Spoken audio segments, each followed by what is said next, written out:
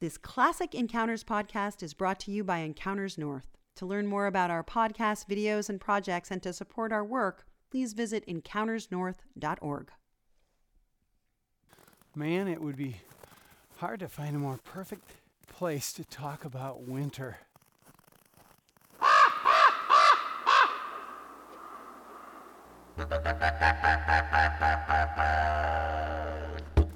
Hi, I'm Richard Nelson for Encounters, a program of observations, experiences, and reflections on the world around us.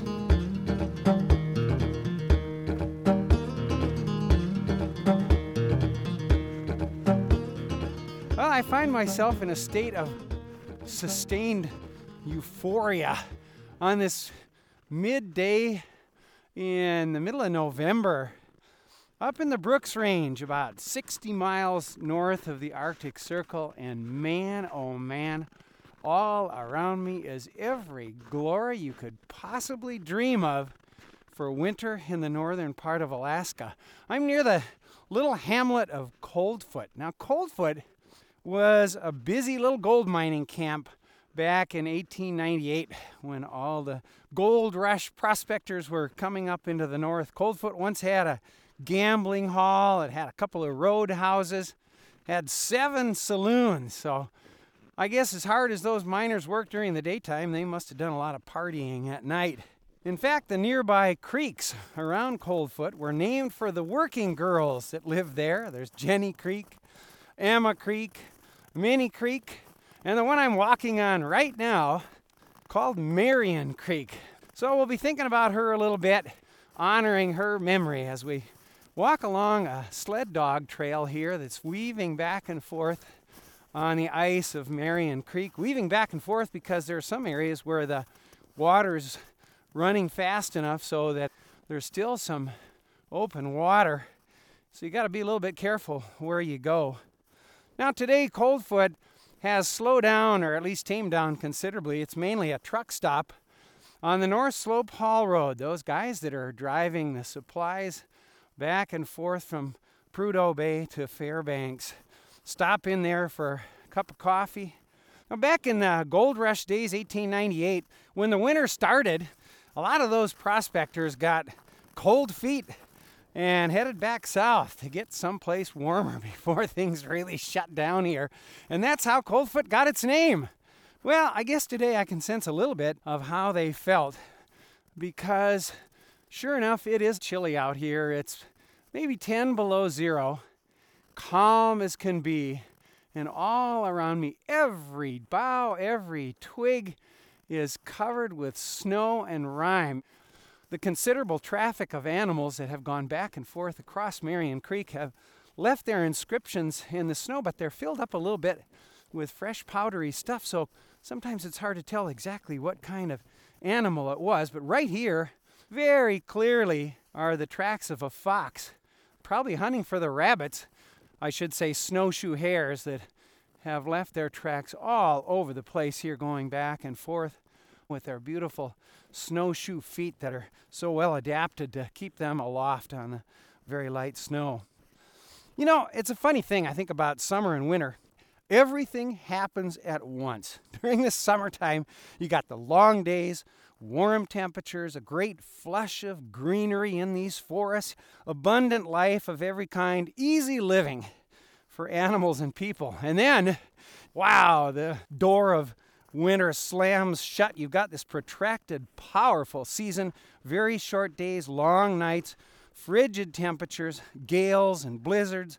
The plant life, of course, is mostly gone, or it's reduced to these bare, although I'll have to say very beautiful skeletons. I'm standing right next to a birch tree here with this delicate, intricate filigree of twigs up there, all covered with snow. Well, for all the difficulties that winter can pose, it also, of course, is incredibly beautiful, but it really is often a hard life for the animals that remain active, can be extremely challenging for people. I'm in the homeland here of Koyukon Indian people who live in villages along the Kayakuk River, not far from Coldfoot, downstream. In the late fall, sometimes Koyukon people will hear the swans flying overhead, those brilliant white birds against the icy blue sky. You hear their kind of honking calls come down from up there. They're some of the latest birds to migrate south. Koyukon elders sometimes will shout up at those swans. They'll say, "I hope you come back again next spring, and I hope we're still here to see you." Well, that tradition poignantly reflects the hardships of especially earlier times. People were never sure that they were going to survive to see the swans come back again in the spring. Well, for people everywhere here in the North Country, winter can evoke pretty strong emotions. For example, I think of the lines by 19th century English poet named Christina Rossetti. She wrote, "In the bleak midwinter, frosty wind made moan. Earth stood hard as iron, water like stone. Snow had fallen, snow on snow, snow on snow, in the bleak midwinter long ago." Well, there's that perspective, but then winter can also bring on very different feelings. Let's listen to what Henry David Thoreau wrote. "You shall walk on water. All these brooks and rivers and ponds shall be your highway. You shall see the whole world covered a foot or more deep with purest white crystals, in which you can slump or over which you can glide, and all the trees and stubble glittering in icy armor." Man, it's as if Henry David Thoreau was walking down Marion Creek on this very day when he wrote those words, "All around me, the world that Thoreau described so beautifully." Well, what the heck causes winter anyway? The Earth's axis, as you probably know, is tilted a little bit. It's about 23 degrees off the vertical. So as the Earth orbits around the sun, the northern hemisphere angles toward the sun in summer. And then during the wintertime, it's angled away from the sun. So up here in the far north, it causes the days to be much shorter in the wintertime, and the sun is very low in the sky. Here we are, almost noontime right now, and the light is almost like evening. Now here at the Arctic Circle, there are huge changes in the length of the days through the cycle of the year. The sun never sets on the summer solstice. That's June 21st. Constant daylight. And then, come the winter solstice, December 21st, the sun never comes above the horizon. This, of course, means there have to be big changes in the lengths of the days from one day to the next at these latitudes. Right now, in the middle of November, Coldfoot and all the other towns strewn around the northern hemisphere near the Arctic Circle, each day is about 7 minutes shorter than the one before. Then comes the winter solstice. Big deal for people in the far north. Old-time Alaskans call winter solstice hump day because they were over the hump of winter and the days were now starting to get longer. Then, in late January, every day is going to be about 7 minutes longer. Exciting time of year. These places are gaining about 45 minutes of daylight every week. Up in Barrow, for example, the northernmost community in Alaska, about 70 degrees north latitude, the sun stays below the horizon for about 7 weeks, from the middle of November until the third week of January. Now, that doesn't mean it's constantly dark, because there's still going to be a glow along the horizon, and that'll be true right until the winter solstice, about 3.5 hours of twilight right there at the bottom of winter. And then it'll start getting longer again. Oh gosh, here's another. This, I think, is the track of an ermine, a small weasel coming along. I can see where all 4 feet landed in the same place, and then there's a little bit of a trough in between those footprints. From the size and everything in the pattern, you can tell that's a weasel. Now, what about the farthest extremities of the Earth at the North and South poles? Well, of course, we all know there's about 6 months of constant daylight in the summertime, and then in the wintertime, 6 months when the sun never comes above the horizon. Well, how exactly does that work? At the North Pole, the sun will rise exactly 1 time per year. And that's going to happen on the spring equinox, March 21st. It's going to take about 30 hours from the moment the first glowing sliver of the sun becomes visible until the entire orb of the sun rises clear up above the horizon. Now, during each 24-hour period after that, the sun is going to circle all the way around the sky, slightly higher every day until the summer solstice, June 21st. After that, each circuit around the sky is going to be a little bit lower. The sun stays continuously visible for 6 months up there at the North Pole. Never gets very high in the sky, but it's always there. Now at the North Pole on the autumn equinox, September 23rd, the sun will sink below the horizon, and again, that'll take about 30 hours until the sun finally vanishes. After that, there will be twilight until early October, and following that, constant darkness until the new dawn begins to show itself around early March. Now, I should say that's not complete darkness, because at the North Pole in the middle of the winter, the moon comes up above the horizon and circles around just like the summer sun for about 2 weeks of every month. Brilliant, clear polar night sky, reflecting on the bright snow-covered ice. It's almost like another kind of a day up there when the moon is up. Now, the same cycle of darkness and daylight, of course, happens at the South Pole, but again, the seasons are exactly reversed. Well, it makes you wonder, how cold is it at the North Pole and the South Pole in the middle of the winter? Well, the North Pole is around the center of the Arctic Ocean. Think about this. The water underneath the North Pole is about 12,000 feet deep. That's 4,000 meters.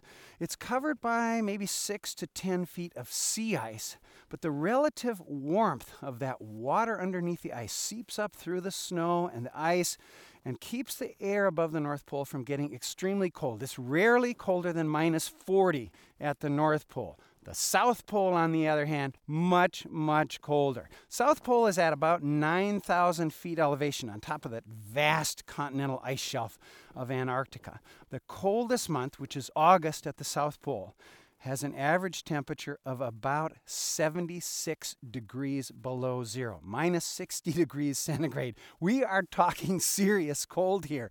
Now, the Antarctic climate gives us kind of a different perspective on the notorious winter cold of places like northern Canada and Alaska.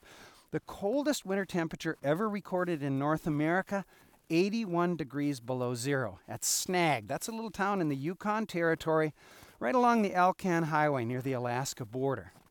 Now, winter is not only intensely cold here in northern Alaska and northern Canada, it's also very long and unrelenting. For example, at Coldfoot, the average nighttime low temperatures are below freezing over about 9 months of the year. Only June, July, and August stay completely and reliably above the freezing point.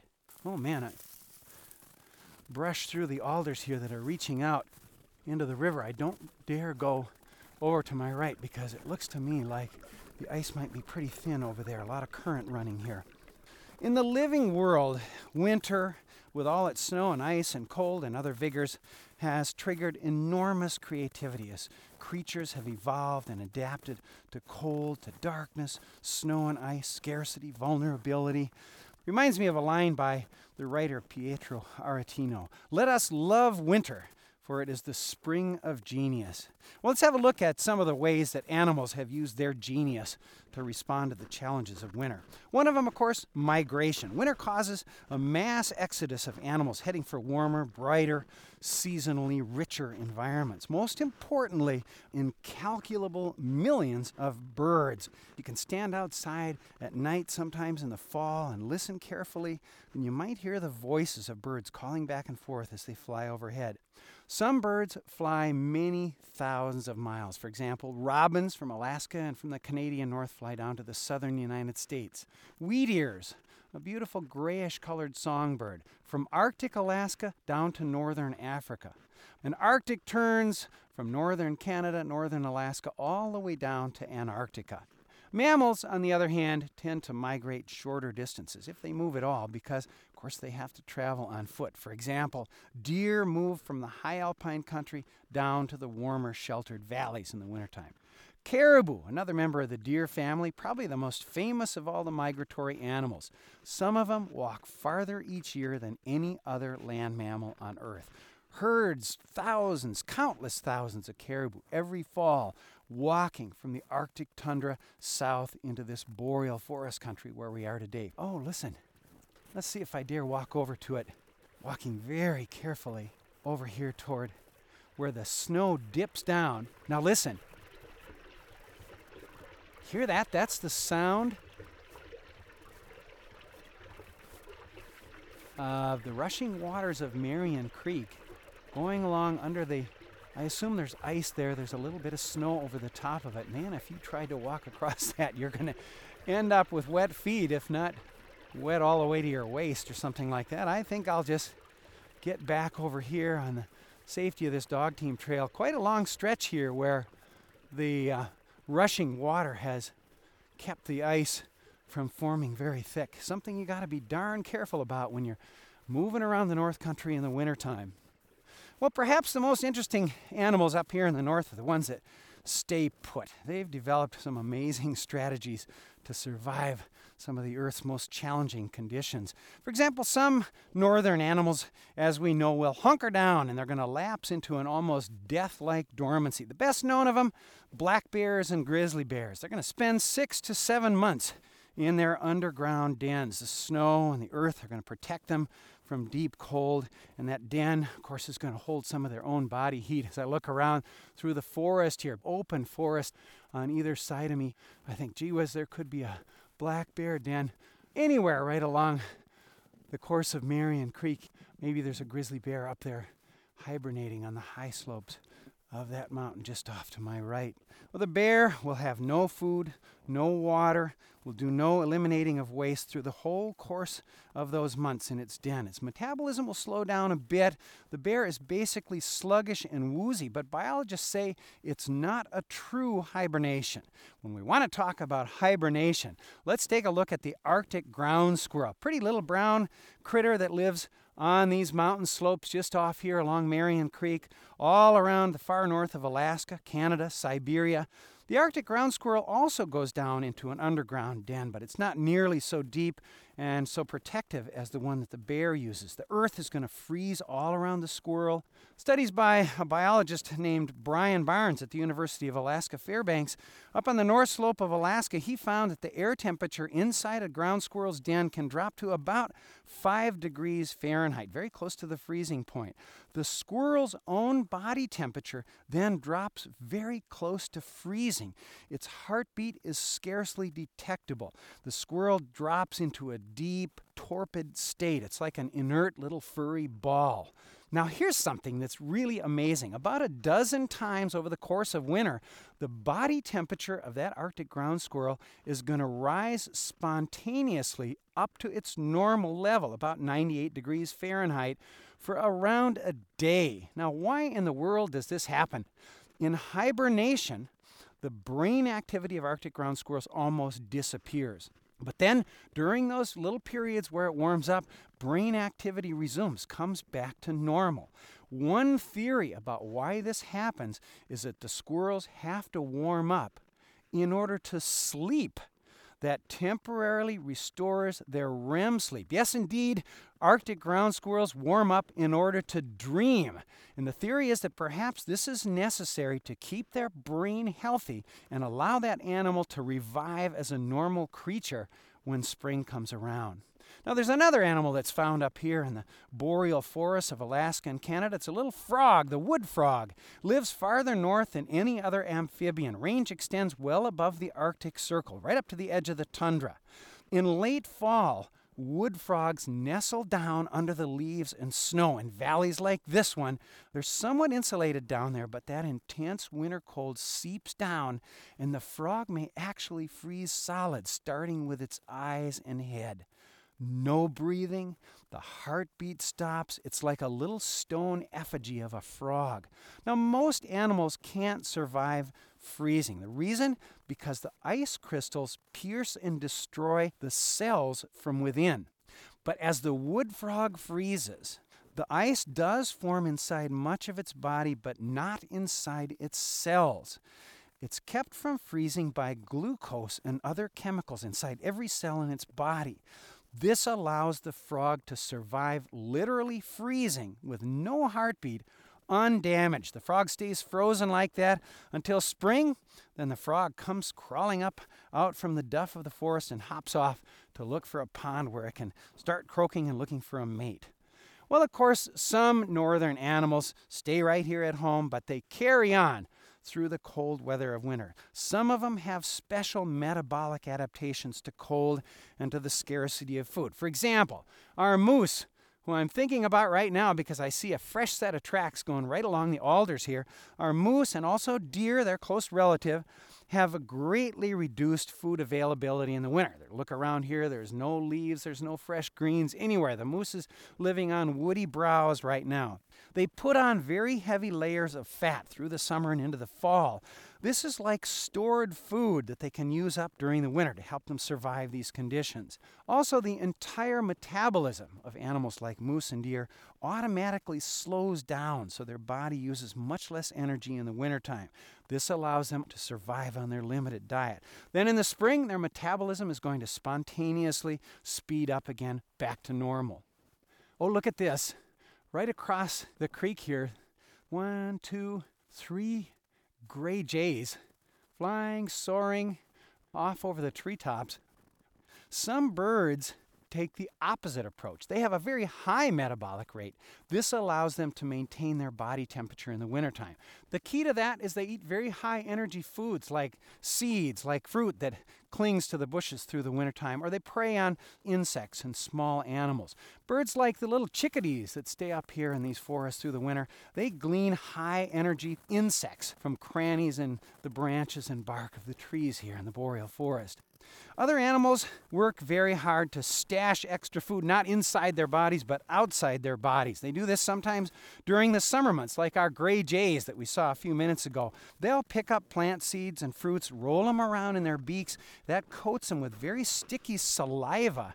Then they can go up in the nooks and crannies of trees and glue those bits of food in there. And they have a remarkable ability to remember where every bit of food is cached, find it, and eat it during the long winter time.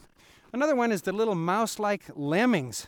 They make caches of small edible roots. Interesting thing about those caches is the Inupiaq Eskimo people have a tradition of finding those little lemming caches and taking some of the edible roots from them to eat themselves. They say it's important, though.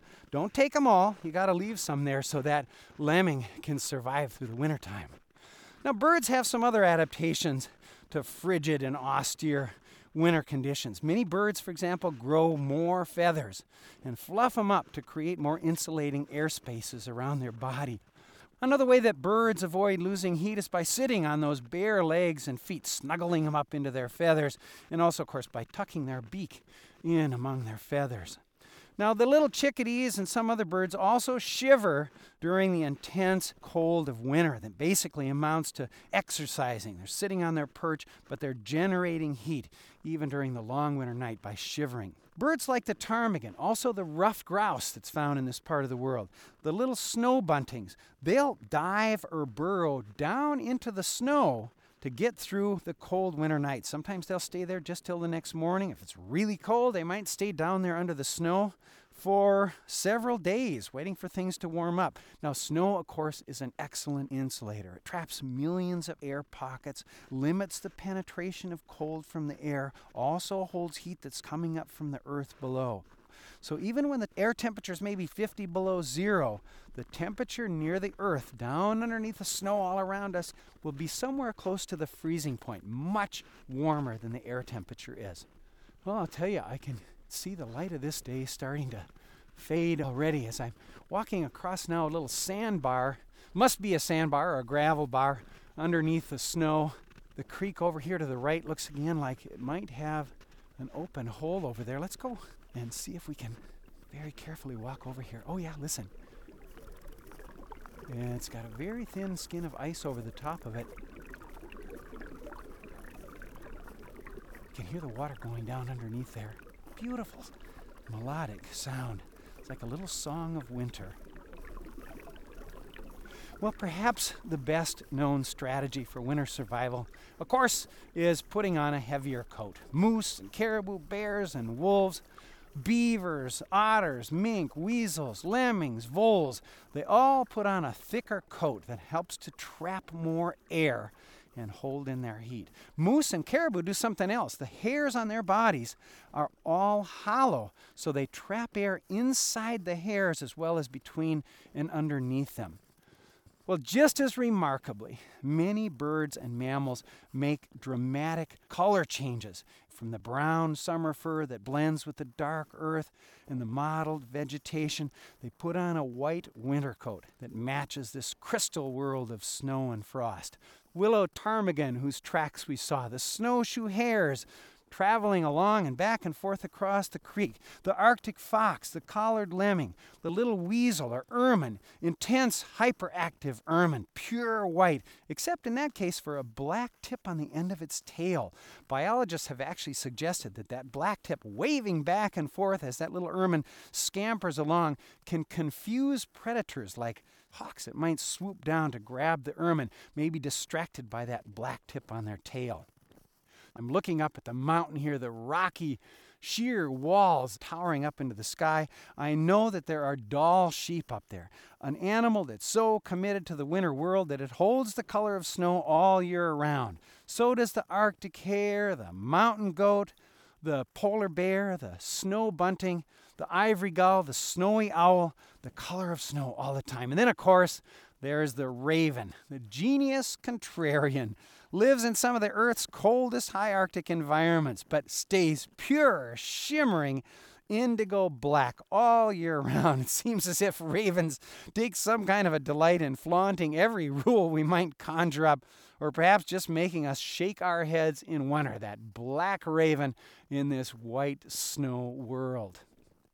Well, here I find another set of tracks of a fox going along here. Whoops, now weaving off to the side, sniffing here and there.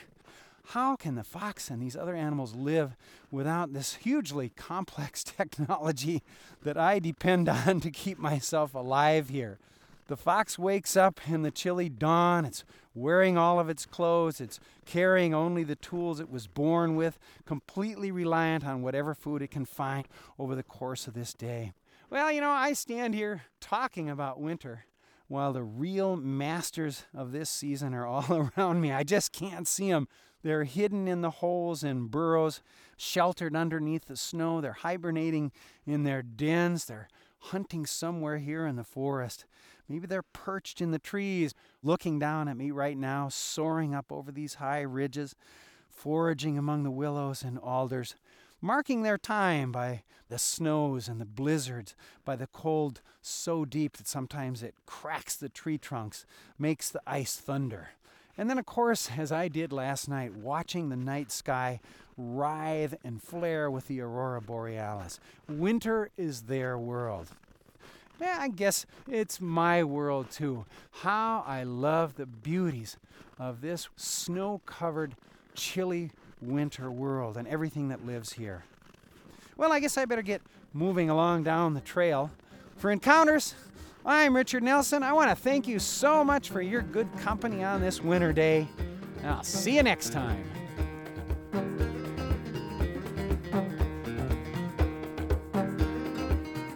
Encounters is a production of KCAW in Sitka, Alaska. The program was written and narrated by Richard Nelson and produced by Lisa Bush with help from Holly Keene. Special consulting from Ken Fate. Theme music by Outback. Encounters is funded during the International Polar Years by the National Science Foundation and by the Kenneth Johnson Family Foundation, Robert Osborne, Jerry Tone, Martha Wyckoff, and Sue Cohn. For more information about the show and how to get copies, visit us online at encountersnorth.org.